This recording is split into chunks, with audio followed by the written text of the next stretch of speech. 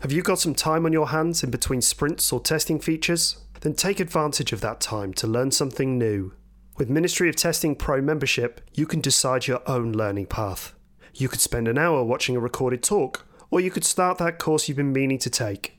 If you'd prefer live learning opportunities, you can attend a 99-minute workshop or join us at a test bash. It's all included as part of your Pro membership so that you can design your ideal learning pathway. So grab yourself a fantastic learning opportunity now and go pro with Ministry of Testing.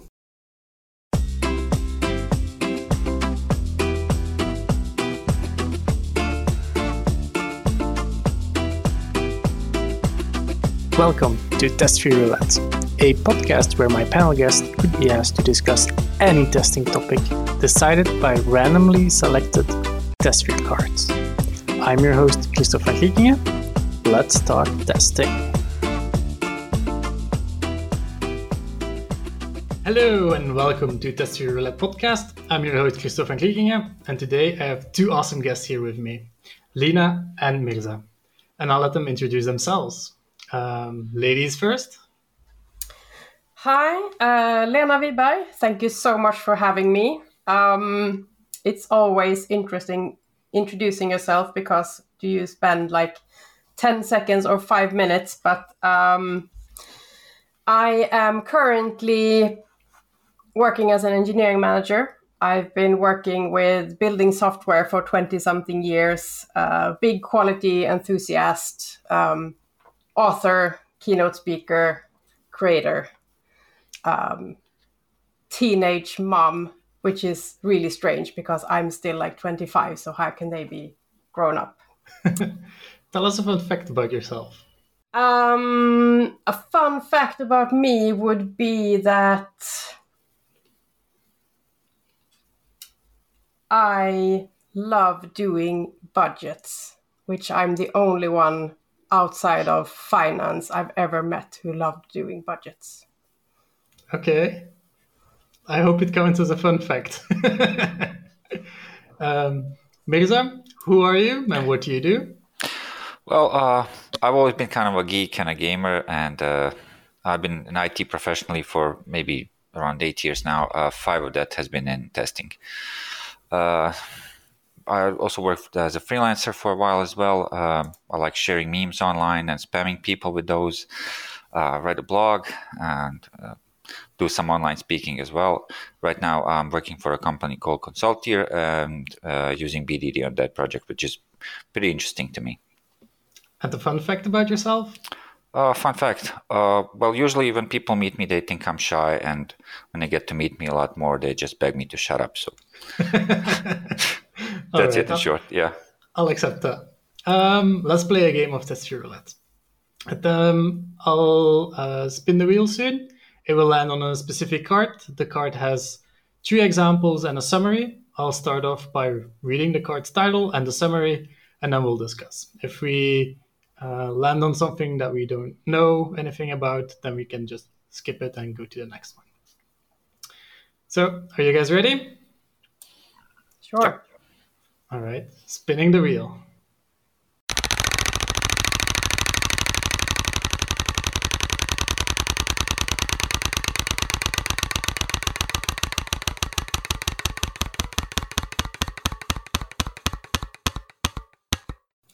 It landed on a pattern card. Minimalism. Approach. Which wasteful processes, documentation, or messages can you lose? Anyone want to start? Well, I mean, I've always been more of a more is more person than a less is more person. But I guess somewhere halfway through my career, I realized that maybe those test cases I was writing were only like a crutch holding me back. It was false security.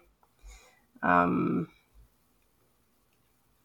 find mind maps give me more structure and less restraints. So test cases would be by documentation I would get rid of. Oh, that's interesting. How about you, Mirza? I'm kind of favor of minimalism, so I'm thinking about it like comparing something like Scrum to Kanban, maybe, where you have a lot of ceremonial meetings and kind of opinionated checks to keep you in place. So I think for high-performing teams where everybody's maybe like a senior and people are very responsible, I think something minimalistic is more appropriate, where they have more creative freedom, since they do have less chance of screwing things up. Mm-hmm. That's my take on it, in short. Yeah. I'll read one of the examples on the card. Is everything you do as a tester necessary? Are your reports being read? Is your documentation useful to you or others? I actually have one of my previous projects, we had to make documentations as a tester, but nobody would read them. So it was kind of a wasteful. So I would say, get rid of that on that project. Mm-hmm. Let me read another one. Some products require documents to be printed and then to be uploaded again with signatures. Is there a possibility to keep everything electronic? Yeah, I mean, that's really interesting to me. It seems like digital signatures has really taken off in the last couple of years. Before that, I was often forced to print things, sign them, and then hand them into HR or other mm-hmm. people in like physical form. And nowadays it seems like they don't even ask me to, which is nice. We don't need to kill more trees. Yeah, that's definitely true. Yeah. Mm-hmm. Do you have an opinion about it, Mirza, or experience with it? Yeah, I mean, it's a good thing that we have electronic signatures, because you don't have to scan stuff and put a stamp on a piece of paper and things like that. But I think it's important that if you're using something like that, there is a legal frame in a country which we are operating in, and I know in some countries laws for electronic signatures don't really exist. In my country, it's been like getting accepted for over a decade, and I think it's still not there yet. So I can only hope. All right. Time for a new card? I'll spin the wheel again. Here we go.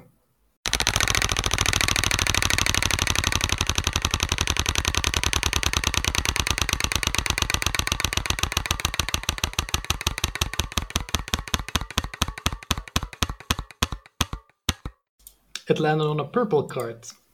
Feelings card. Certain is the title. It's a neutral feeling. You believe something to be true, and nothing can change your mind. Often confused with stubborn. Have you had any experience in these? Maybe Mirza first? So maybe like some confirmation bias, perhaps, or when you're really convinced of something. I'm not really clear on it 100%. I guess it's more like you believe something to be true and other people won't believe you. But you definitely know it's true. But it is true and nobody believes you. I don't know. So maybe it's a culture issue where there's some lack of trust or something involved. Maybe. Maybe some prejudices towards tester roles who are always crying wolf or something like that. I don't know. I'm just guessing here. It can be anything. Lena? I think most people who have worked with me would say this is very much me. I'm always, or very often, very sure about my opinions and myself and my work. But I also, I love being proven wrong, but I am certain of my beliefs up to the point where they actually prove me wrong. Sometimes that has helped me, but a lot of times it might have maybe stopped me from looking in the right place when testing or when building something. Yeah, I guess. Until proven wrong. Let me read an example on the card. That won't hurt. Team members found a bug you didn't catch, but you're sure you tested it thoroughly. Have you experienced that? I mean, I have at some point. Well, yeah, more than once. And how did that make you feel? It's not a pleasant feeling, really, when you have to kind of prove your innocence like that, especially if you're sure that something could be an environmental issue. I mean, on a test environment, everything is fine, and you go to staging or whatever, and suddenly there's this bug that wasn't there previously, and nobody really believes you.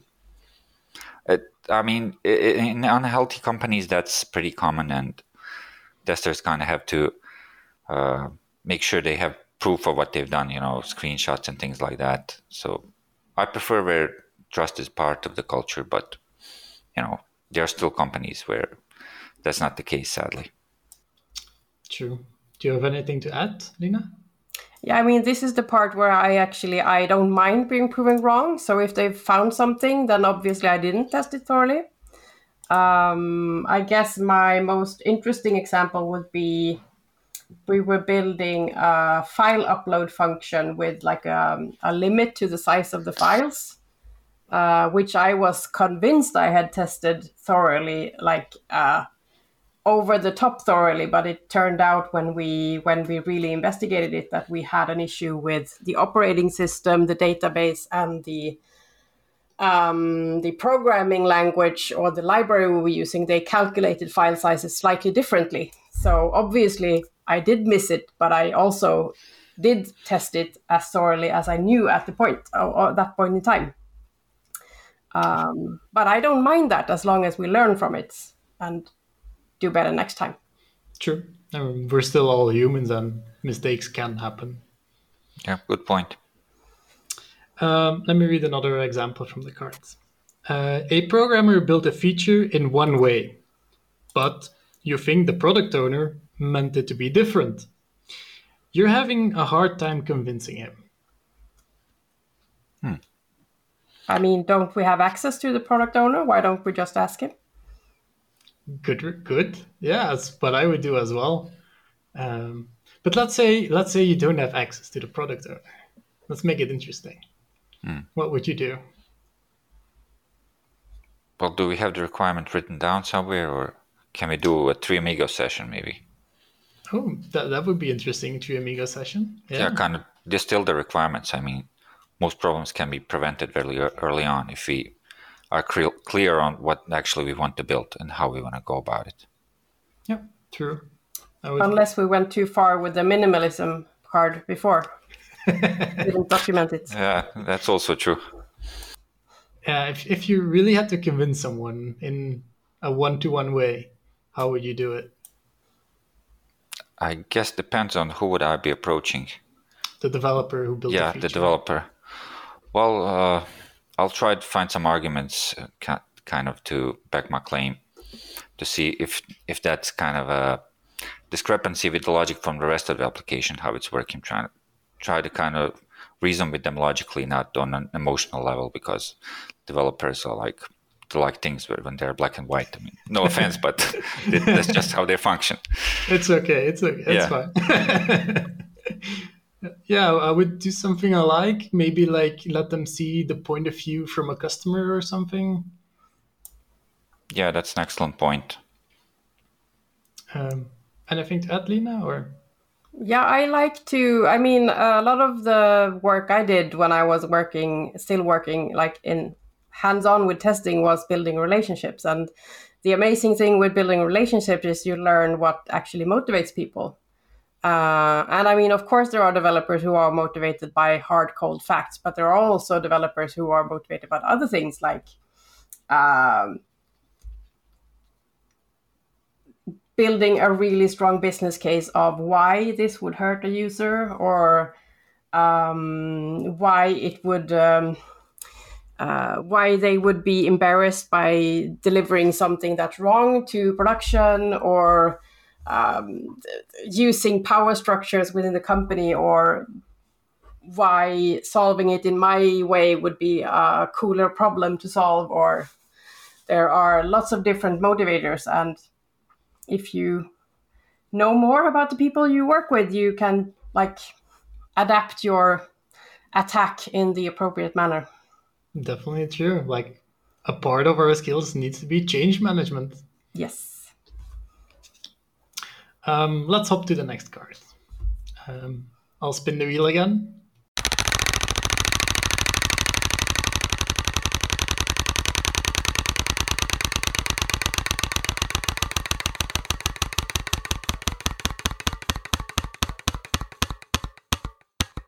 It's a heuristic, pink card, called reverse. What can you learn from a workflow by executing it in an opposite order or in a different order? I like to use an example of... So when we build features, we tend to think that users will pass through it from A to start from end in like a as smooth as possible order. But what users actually do is they do a lot of other things, like go have lunch or take a coffee break or watch a movie on YouTube with cats, close the browser and then return and expect the shopping cart to still be there or whatever it could be. So this is actually something I talk to my developers a lot about when we build things, like I have them walk me through a process and all the steps in it, and then I ask, well, what would happen if this service was down, or what would happen if these two transactions arrived to the destination in the wrong order, or something like that. And we have found a lot of bad bugs before they even started writing the code by just discussing that. So it's actually one of my favorites. I agree. Mirza, anything to add? Well, I think a real-world user scenario is rarely like a straight line. It's more like a zigzag or like a crazy maze or something like that. But we really need to have to take into account a certain amount of these real-world use cases, these kind of weird ways to use the application, because they will happen, and it's up to us to determine which ones are the most likely and kind of assess the risk on those. Yeah, I personally like to make the workflows as well, especially with APIs, and then like switch them up in a different order. That's always amazing to do. Yeah, draw up something in a Miro board to help you visualize or whatever works for you. Exactly. Let me read a example on the card. When inputting data into a form, start at the bottom and work your way up. I think that's interesting to do. What could happen?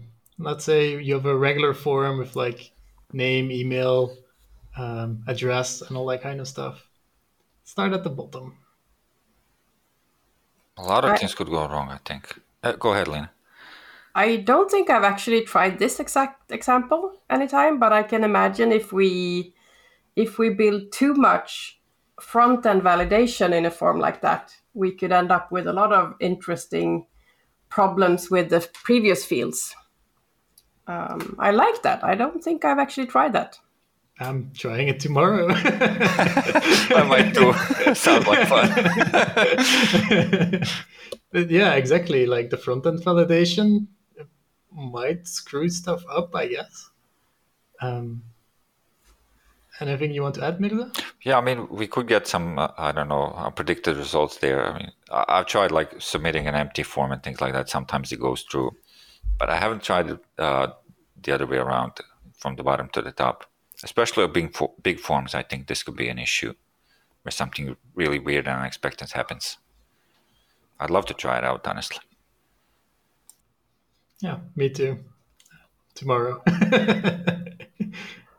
All right, let me go for another card here. Spinning the wheel again.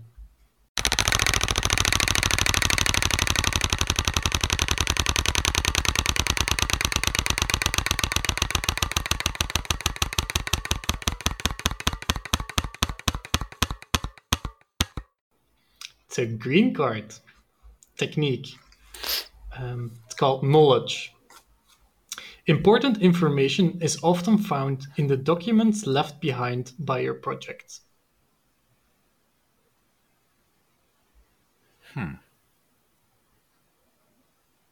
Any takers? So I was on one project where they didn't have much of a up-to-date formal documentation like onboarding stuff and things like that. And most of the domain knowledge I gained was like by reading comments left by other testers when they tested something and what they left in their testing tickets. It was kind of scrounging around for info all over the place. But I mean, if you have a good process, even a bug report or a cheesy test case can help you and serve as documentation in a way. Maybe even exploratory session testing reports if you structure them properly. Let me read an example on this card. I don't think it's an easy card. Well, I don't find it an easy card. Yeah. Identifying knowledge that only one or two persons have on the project. How do you spread it? I've been on projects where there's like this sole developer with all the knowledge of the product and nobody else knows it. How would you approach this?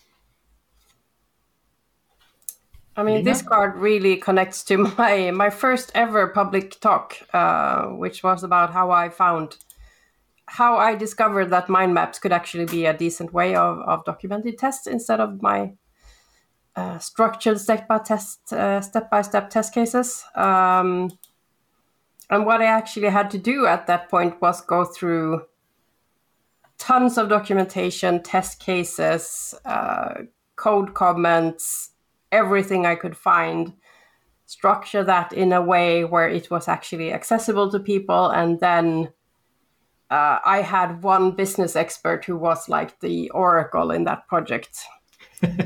So I dumped all of the things I found and I was like, these are my hypotheses, prove them wrong. And then we kind of sifted through all of that and rebuilt the documentation for the project afterwards. You even read the code comments. That's really impressive. Like, I don't see many people doing that. No, but I'm also not much on minimalism and I like to be certain. Nice. Yeah. Let me read another example from this card. Consider doing a daily. Did you know about our app? This could bring knowledge of useful features, funny bugs, weird behavior, and powerful demonstrations to the team. I think it's a weird example. But like, have you guys ever done that during the daily? So like a daily stand-up, that's what they're talking about. Yeah, daily stand-up and then like having an example of a mini demo of something, like a feature or something. Well, I mean, not exactly, but we did use the mind map that we ended up with. We used to find bugs in the code because the old documentation was so weird. So when I showed them, this is what the code should be doing, this is how the business should work, we could very easily find very large bugs in the code by just comparing them. So we didn't do it as a daily, but similarly. Yeah, I would personally book like a separate meeting for it, like a knowledge sharing meeting or something. Yeah, we sometimes do that during refinement sessions. Change something or figure out how it can be done better. But I get the principle and I like it. It's nice to be adaptive. Yep, true. Anything else to add to the knowledge card? No, but it took me a while to figure out what this one is about. Yeah. Might be stupid tonight, I don't know. But I mean, more than usual. Some of the cards are a bit like hard, if I could say it like that. Well, that's it for tonight then, I guess. Thank you guys for joining. How can people get in touch with you guys? And if you have anything to share, go for it. Lena? Yeah, I mean, I'm really glad to be here since I happen to have a companion card deck to TestSphere. I have a card deck called Would You Risk It? That was very heavily inspired by TestSphere when I started it.